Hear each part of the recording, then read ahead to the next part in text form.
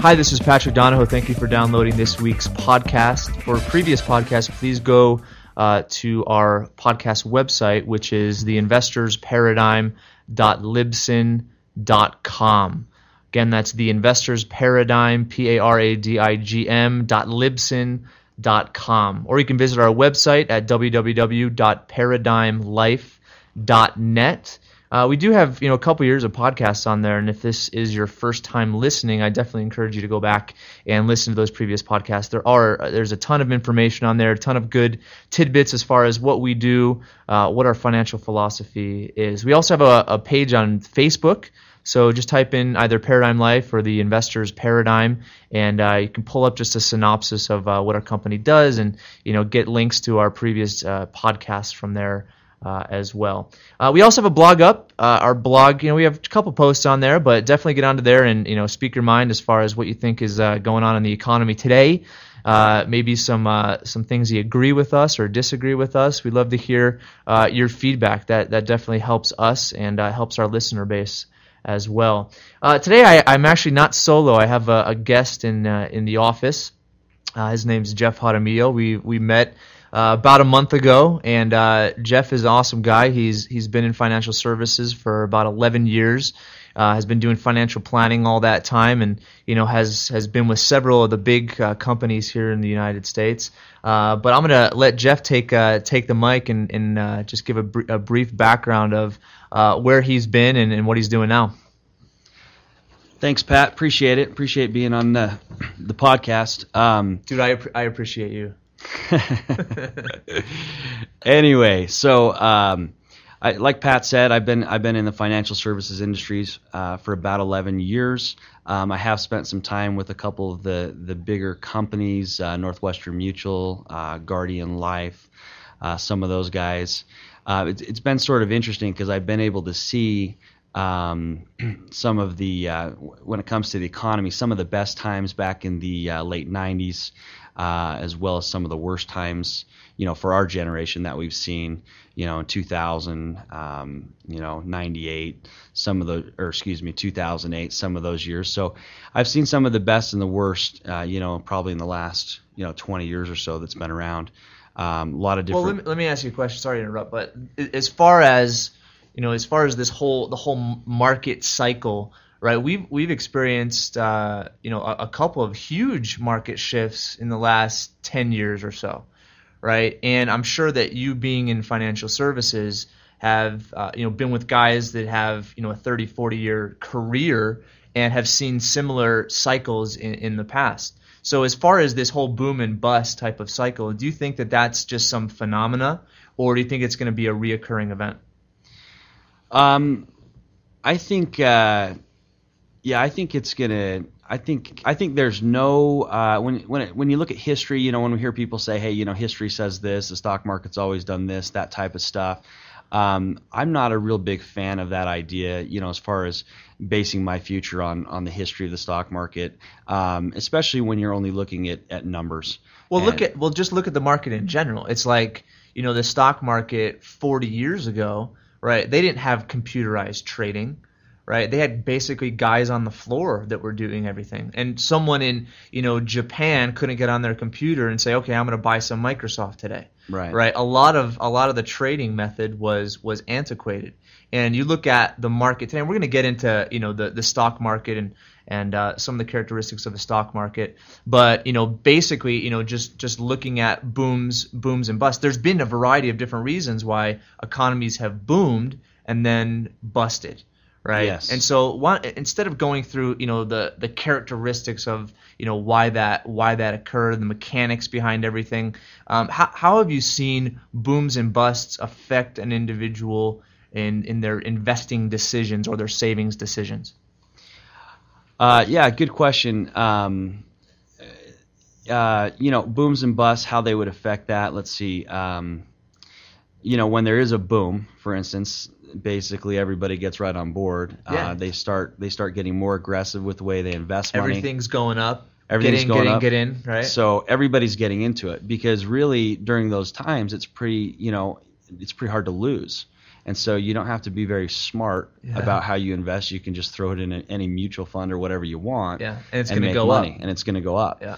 And then the bust times, it's interesting to see that people still keep doing the same old thing. A lot of people keep doing the same old thing, even though all signs point to bad. Yeah. But they just keep doing dollar cost averaging, throwing money in there, So I'm going to get, I kind of have not a conspiracy type of theory behind that, but if you go back to the 1920s, like they called it the roaring 20s, right? It's when the economy had a huge booms right after, World War I, right? Huge booms, right? And back then, and they created a whole law behind this. It was called the Glass-Steagall Act.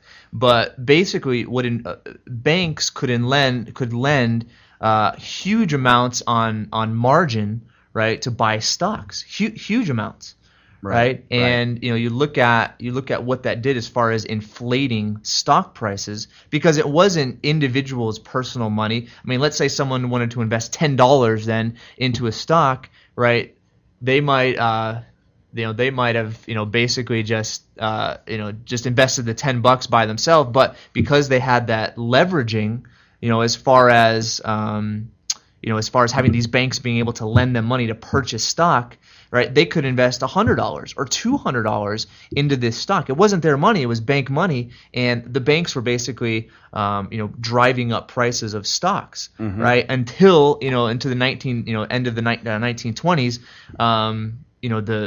Everybody knew that everything was overvalued, inflated, and the market crashed. Now, there was a lot of other things that happened, but that was the primary reason why such a boom and then a bust happened, was because banks got involved and basically lent individuals on margin to purchase stock. Right. And so, how did that affect people? 1929, you had the biggest depression, right, in probably the country's history. Right. But look at what happened, in 2006 and 2007. What happened in the housing market? Yeah, it was the same thing, right? Well, in 2006 and 2007, banks were lending to anybody that had a heartbeat. Right. And that lending, people didn't have to put 10% down. I remember when they had 125% loans on real estate. Yep. Your property was worth $100,000, but the bank would lend you $25,000 on top of that $100,000. It was crazy. Yep. Right? It was the same exact thing that occurred back in the 1920s. So why do you think people just continue to buy into this idea that everything is just going to continue to go up? Because it's like, last year when everything crashed, what are people doing now? They just keep dumping money into their 401ks and IRAs, right? And what's going to happen, hopefully, to the market? Yeah. I think a big part of why people, I think a lot of it is they don't know any other alternatives. Is a big part of it. That's what they know. They know real estate. They know stocks. I think that's a big part of why they keep doing it. And the other thing is people just they just follow blindly. And they never stop to think for themselves. They never stop to take a look at the real reasons why things happen the way they happen. Yeah. And they just believe financial planners in the financial planning industry that when they say, hey, the market always trends upwards, all those kind of things, they just hold on to that hope that, hey, as long as I stay in it for the long haul, I'm always going to go up. Yeah. But the problem is what is the long haul? I mean, if you knew the next 10 years, it was going to be a bust in the stock market, who would put any money in there? Nobody would. Whether you were 30 years old or 50 years old. Yeah. Well, let's back up, because you hit on a couple of key points that I wanted to cover today, especially with you, because you've been involved in financial services a lot longer than I have, is where people get advice, right? And you said, it's the lemming effect, right? Or it's the herd effect, where people see the majority and what the majority are doing and they jump on the bandwagon. Right. Today, how do the majority plan for retirement? They plan through a 401k plan. Most people, right? Or a deferred compensation plan. Right. And, if you look at the history of the 401k, the intention of the 401k was not for a retirement vehicle. Right. When the 401k came out, it was basically used to house bonuses for executives so they can defer the tax on that bonus. Right. And then once pensions went away, right? That's when employers started to put into this, product, right, of their own type of contribution along with the employee contribution, right? And where did all that money typically go? What was ironic is the first 401k money was invested in where the majority of pension money was invested, which was in, bonds and annuities, fixed income, very, very conservative and guaranteed investments. Right. Then over time, we see this evolution of all the money getting into the hands of investment banks, putting it into mutual funds. So that's kind of leading us to my next question is what was the original purpose of the stock market? Right? I mean, the original purpose of the stock market was to give companies the ability to raise money to expand business. Right. So let's say, you're a pretty good dresser, right? And let's say that you developed this amazing new watch, right? And it was a sexy watch, it looked nice, and you're able to make it for like $5, okay, right? And you're able to sell it for $35, right? So it's a sweet profit margin, right? And you and your wife were in your basement, making the watches, and you're a watchmaker, right? And you're like, we can really expand, right? So how am I going to expand? All right, so I can go to a bank, right? And the bank could give me a loan. I'd have to pay them interest on the loan. Right. You can go to investors, right, and see if investors will give you money, but you have to give them ownership in the company, right, or pay them a pretty large amount of money. I mean, venture capital people, they don't charge cheap amounts of interest, right? Or you can go public, right? Yep. So you and your wife, you go to an accountant. The accountant assesses, okay, here's what your potential profit is if this is how many watches you can sell. So it's all speculating on what your business would do if it was on a larger scale. Right, and so he prepares all the forms. Obviously, there's a lot more that goes into this, but he prepares the forms and basically puts you into the market. You do an IPO, mm-hmm, right? You sell your company with individual shares, right, based on a value that this accountant determines that's according to whatever your business could do if it grew, which is all speculative, right? So let's say you consider your business maybe worth $100,000, right? Okay. He rates your business at like $10 million. Okay. So you go into the stock market, right, and your company is worth $10 million, and individuals start to buy your shares. Yeah. So where do all those shares? I mean, where's the money that bought those shares go? It goes to you. Right. And then maybe you control half of the shares, mm-hmm, right? And you use that money and you grow your business and so forth. That was the original purpose of the stock market. Right. That's right. Right. And then who started to get involved in that whole operation? Investment banks. Okay. Right. Well, first off, you have your brokers, right? And in order to get onto the trading platform, what do brokers charge you once once shares are bought and sold? What do they charge you? Yeah, they charge you commissions or sales fees. Yeah, loads. they charge all those different fees, which comes out of your profit. Right. Right. So that's kind of the top level. So if you look at kind of a pyramid, right at the top is the business owner. Right at the bottom, the next level is going to be the broker who makes his fees. Right. And then what started to happen is you had investment banks like Morgan Stanley, Charles Schwab, Fidelity. They got into the mix and basically created these huge funds that would purchase all of these different stocks. Right. Right? And what do Fidelity, Morgan Stanley, Charles Schwab, what do they start to charge? What do they start to charge? Yeah. I mean, they're not doing it for free. Yeah. More. You just mean more sales fees? Yeah, just more fees on top of that, which yeah, takes away from the gross profit. Yeah. Right? And then yeah, where did they get their money? They started to get their money from 401ks, mm-hmm, from IRAs, other type of money, selling mutual funds and so forth, which comes from, the American public. So here's the American public feeding this system. Yep. It's not really based on whether the stock value goes up or down, right? It's based on how much money can be controlled in that system, because that system is all based on sales commissions and managerial fees. Mm-hmm. So last year, if you look at if you look at the downturn in the market, which was 30, 40, 50% in some industries, okay, does it mean that Fidelity, Charles Schwab, and Morgan Stanley didn't make a profit? No, they probably still did. They made huge profits. Yeah. right? And it's sad, but their whole business is not necessarily based on making a ton of money for people. Their whole business is trying to make a decent rate of return and charging exorbitant amounts of fees. Yeah, that's now, right. Along with these, 401ks and IRAs and so forth, right? It's not just the managerial fees, but there's a lot of hidden fees as well. I was watching this special on YouTube the other week, and it had this guy that lost like tons. He had like a $500,000 portfolio, lost a ton of money, like 30-40%. And so he had his accountant look at all the funds he had his money in, and there was like 50 grand missing. So he should have had $50,000 more inside of his 401k than he did. Okay. And so they started to go in, and he had an attorney involved, and they requested all this paperwork from the investment bank that they were using, and that $50,000 was in hidden fees inside of the 401k that he was in. So it's like you look at this system, and people buy into the system because look at how big these investment banks are. Morgan Stanley, Fidelity, huge companies.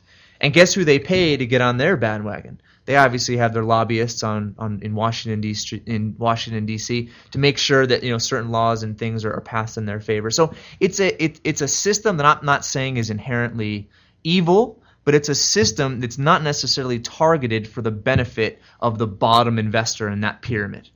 Yeah, you're right. And I've always looked at it sort of like the person at the bottom, which is the regular consumer with the 401k, the IRA, and whatnot. It's sort of like you're getting stuff at retail prices. Yeah.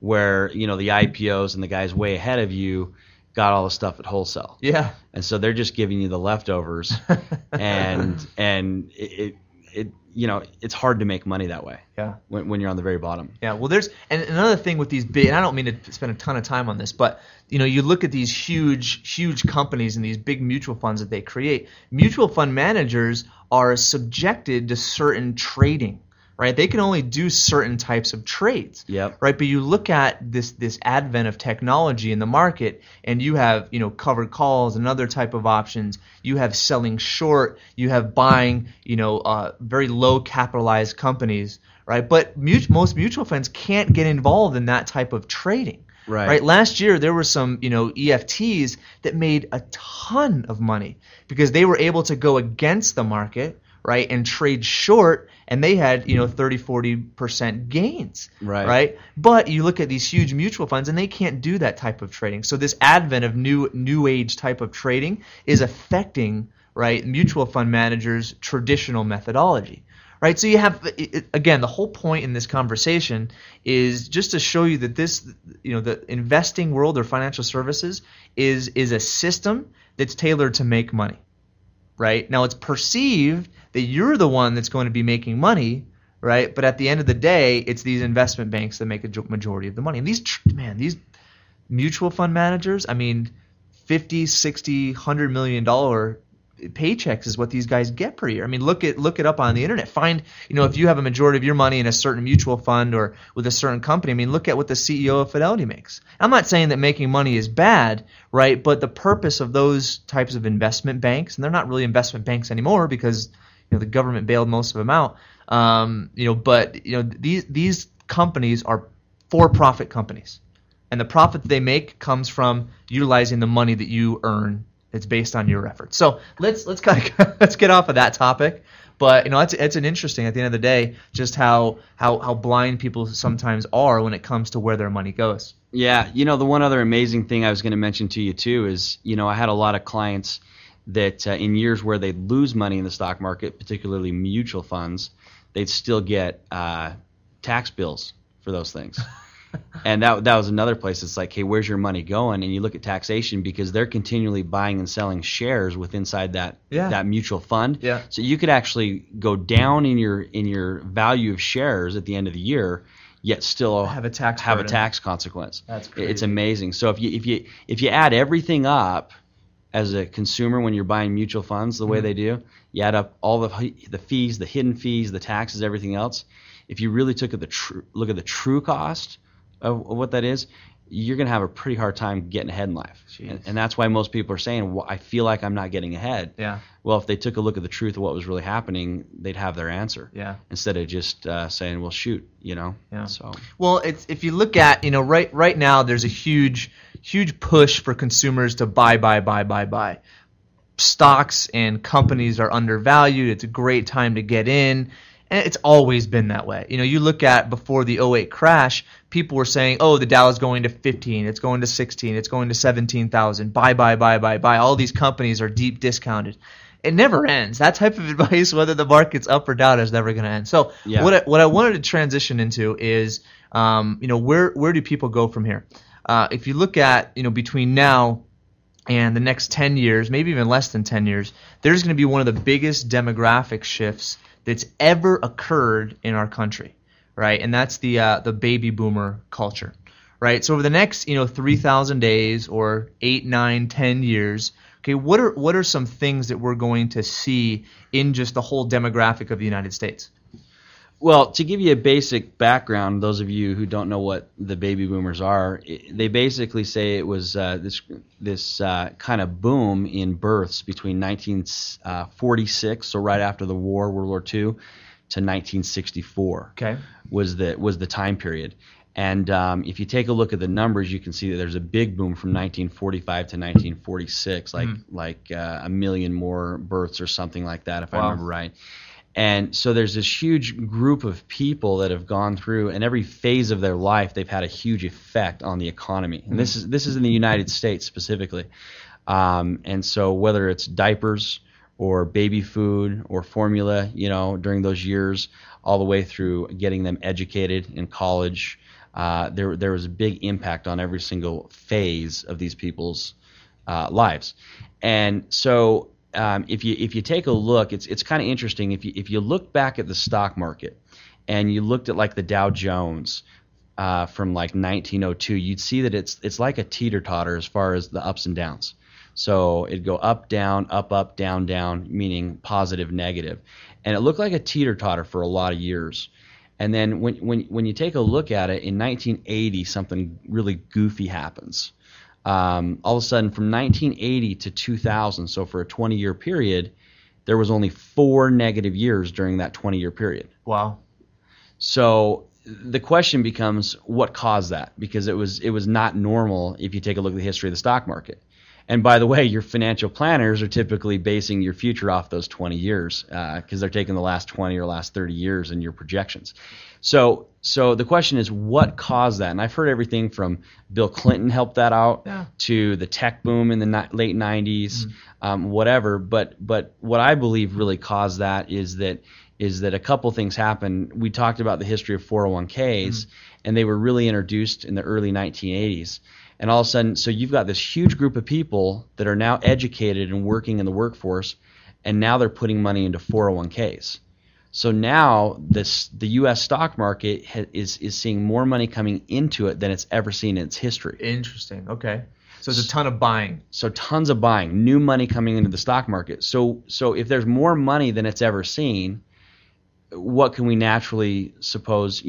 Was that a reason why it just went up and up and up? Prices went up. Yeah, it's going to drive it up naturally. Well, that could be another reason why investment banks during that time became so popular, because here they see all this money flooding into the market, right? And they hire new fund managers. They create new. There's thousands of mutual funds, right? Started to create all these new things to help people diversify, new products, etc., so that they can appeal to these individuals who are flooding the market with money. That's a good point. Yeah, exactly. So you've got all this new money going in there, and so I'm gonna say that was probably the biggest reason why the market went up so much that 20 years. None of the other reasons had as much effect as that. So the question is then, all right, so looking into the future, we know these baby boomers are now starting to retire. I think was it maybe 2006 was the first year they hit 2007, I think, like February 2007, I think it was. It may be of 2006. First year the baby boomers retiring, and so if the same kind of thing happens over the next 10, 15 years, because what we know that over the next 10 years there's going to be more money coming out of the stock market than going into the stock market. Yep. In fact, I think you gave me a number the other day. Explain that, the amount of money that's moved around in the market versus how much. Didn't you talk about a peak? Yeah, so right now it's estimated that there's about $11 trillion of the market money is baby boomer money. Now 30, 40, 50% of that was lost last year. So that 11 used to be over 20, right? And so you look at just the enormous amount of money that was, and then you look at the savings nature of guys, that are in their 30s to 40s, right? That are not saving or contributing anything to the market, right? Over the next 10 years, you're going to see, and these are all estimates, right? But between $300 and $400 billion per year is going to be withdrawn from the market. Now, you have to recognize that it's not just for income. Now, there's 80 million baby boomers, right? And if you times, 80, my thing won't even sustain that type of calculation. But 80 million baby boomers that are taking $30,000 a year for income, right? That's $2.5 trillion per year. Now, I'm not saying that every baby boomer has money in the market, because they don't. It's estimated about 60% have money in the market. But they have to maintain their lifestyle, and $30,000 per year for 80 million baby boomers has to come from somewhere. Right. But when they start withdrawing money from the market, it's not necessarily just for income. They're taking money and putting it into annuities, or they're taking money and they're putting it into money markets, or they're taking money and they're putting it into CDs. And then you have, the government required minimum distribution, which means at 70.5 years old, they are required to take money out, right? So you have all these different factors. One, baby boomers are spooked because they don't want another 2008 to happen to their retirement, right? So right now, a lot of my clients are baby boomers, and a ton of them are leaving money in their 401k, but they reallocated money to bonds, monies to annuities, money to fixed income, because they do not want to see that type of downturn again. Right, and once they're able to start pulling money out without penalty, they're going to roll it into annuities. They're going to roll it into money or investments that are guaranteed and fixed. So that flow of money out of the market, when there is more selling than buying, it's simple economics. The market is going to go down, and it's going to go down big time. Yeah, and that's not even considering. So we know there's going to be more money coming out than going in, because of the census information. Same reason Social Security is going bust and everything else. Yep. More people retired more people taking out of the system than putting into the system. Yeah. Simple economics. And the other thing is, though, even there, let's take a look at that next generation. What is the financial industry still teaching us? Well, when you get within 10 years of retirement, you need to start selling shares and stocks, and moving them into cash equivalents, just like Patrick was just saying. And so you've got that generation that's going to be sucking even more money out of it, because that's what financial planning is still teaching us. Yeah. And it's so the amazing part about this is if you look at the next 10 years, if you guys believe what we're telling you here, I can't imagine sticking much money in the stock market personally at all. If you really understand this. And I'm not basing it off of, the last 20 years, the last 30 years, who cares? Mm-hmm. Let's take a look at what the things that we know, and that's what we know is the baby boomers are moving through this last stage of their retirement stage. Yeah. So make your decisions based off of that, rather than what the market averaged over whatever period of time, because who cares? It's meaningless. Yeah. So it's even from the standpoint of being a good steward over your money, could this not happen? No, sure. The market might be sustainable. Kids between the age of 25 and 45, they might start saving 10-15% of their income. They might be putting a lot of money into the market. That may be the case. Maybe they approve illegal immigration, and now people that are here illegally are legal, right? And then they start putting money into the market. There's all sorts of things that could make this not happen. But my question to you is, it's a guarantee that these 80 million baby boomers are going to, one, take their $26 trillion of promised benefits in Medicare. They're up to $10 trillion in Social Security benefits, and that money has to come from somewhere. Right. So right now there's a lot of things that are working against the future. And so my question to you is, if you earned your money, and that was hard-earned money, you have your education that backed the means by which you created that money, all your hard efforts, Why would you gamble with that money, especially now? Looking, all these things are going to happen. Now is not the right time to continue to follow tradition. Yeah, Pat, and going back to your sort of original question is, how do people, invest their money and why do they keep doing what they do? It's sort of funny. I got a little story. The things that we've always been taught from financial planning is things like dollar cost averaging, buy low, sell high, diversify, asset allocation. You guys have heard all these terms a million times. And it's funny because after 2008, I was talking to a good friend of mine who's a CFP, sort of a master's degree in financial planning. And he's been in the business about 30 years. He's in his early 60s. And he finally came to me because I've been preaching this stuff for years, long before 2008. And the baby boomers and get your money out of the market. And he came to me. He goes, Jeff, I'm finally starting to see a little bit of validity about what you've been teaching people. Finally. Finally, he said it is amazing because he goes, Jeff, listen, we have been putting these people, in asset allocation models. And for those of you that don't know what that means, it's basically diversifying between different types of shares, whether it's large, mid, or small cap type companies, domestic, overseas. You kind of diversify the money. The whole concept there is that if you're diversified enough, even when there's downs in the market, you're always going to trend upwards. That's the whole concept behind that. And that's what the most financial planners teach. And how a lot of them run their money, especially for you folks who are just out buying mutual funds, sticking it in your Roth IRAs and things. And he said to me, he said, Jeff, it's failed. That's his words. He says, it's failed. He said, everything I've been teaching my clients and everything I've been doing for them, this idea that it's supposed to always at least go up, even though if other things are going down because you're so well diversified, it's failed because everything's down. And I thought that was interesting coming from him. So he's basically saying, hey, what we've been teaching this whole time, it's failed. It's just proven that it's failed, along with many other strategies that have been taught. When 2008 came, a lot of stuff failed. And but the amazing thing is, 2 weeks after that, so we're talking maybe February of this year, so 2009, so a few years after the market tanked, or a few months, I'm listening to a radio station. The lady's on there talking to the guru and saying, what's your advice for us? We're all nervous, us consumers. What would you advise all of our listeners to do? And the same old junk came out of the guy's mouth, and it made me want to throw up.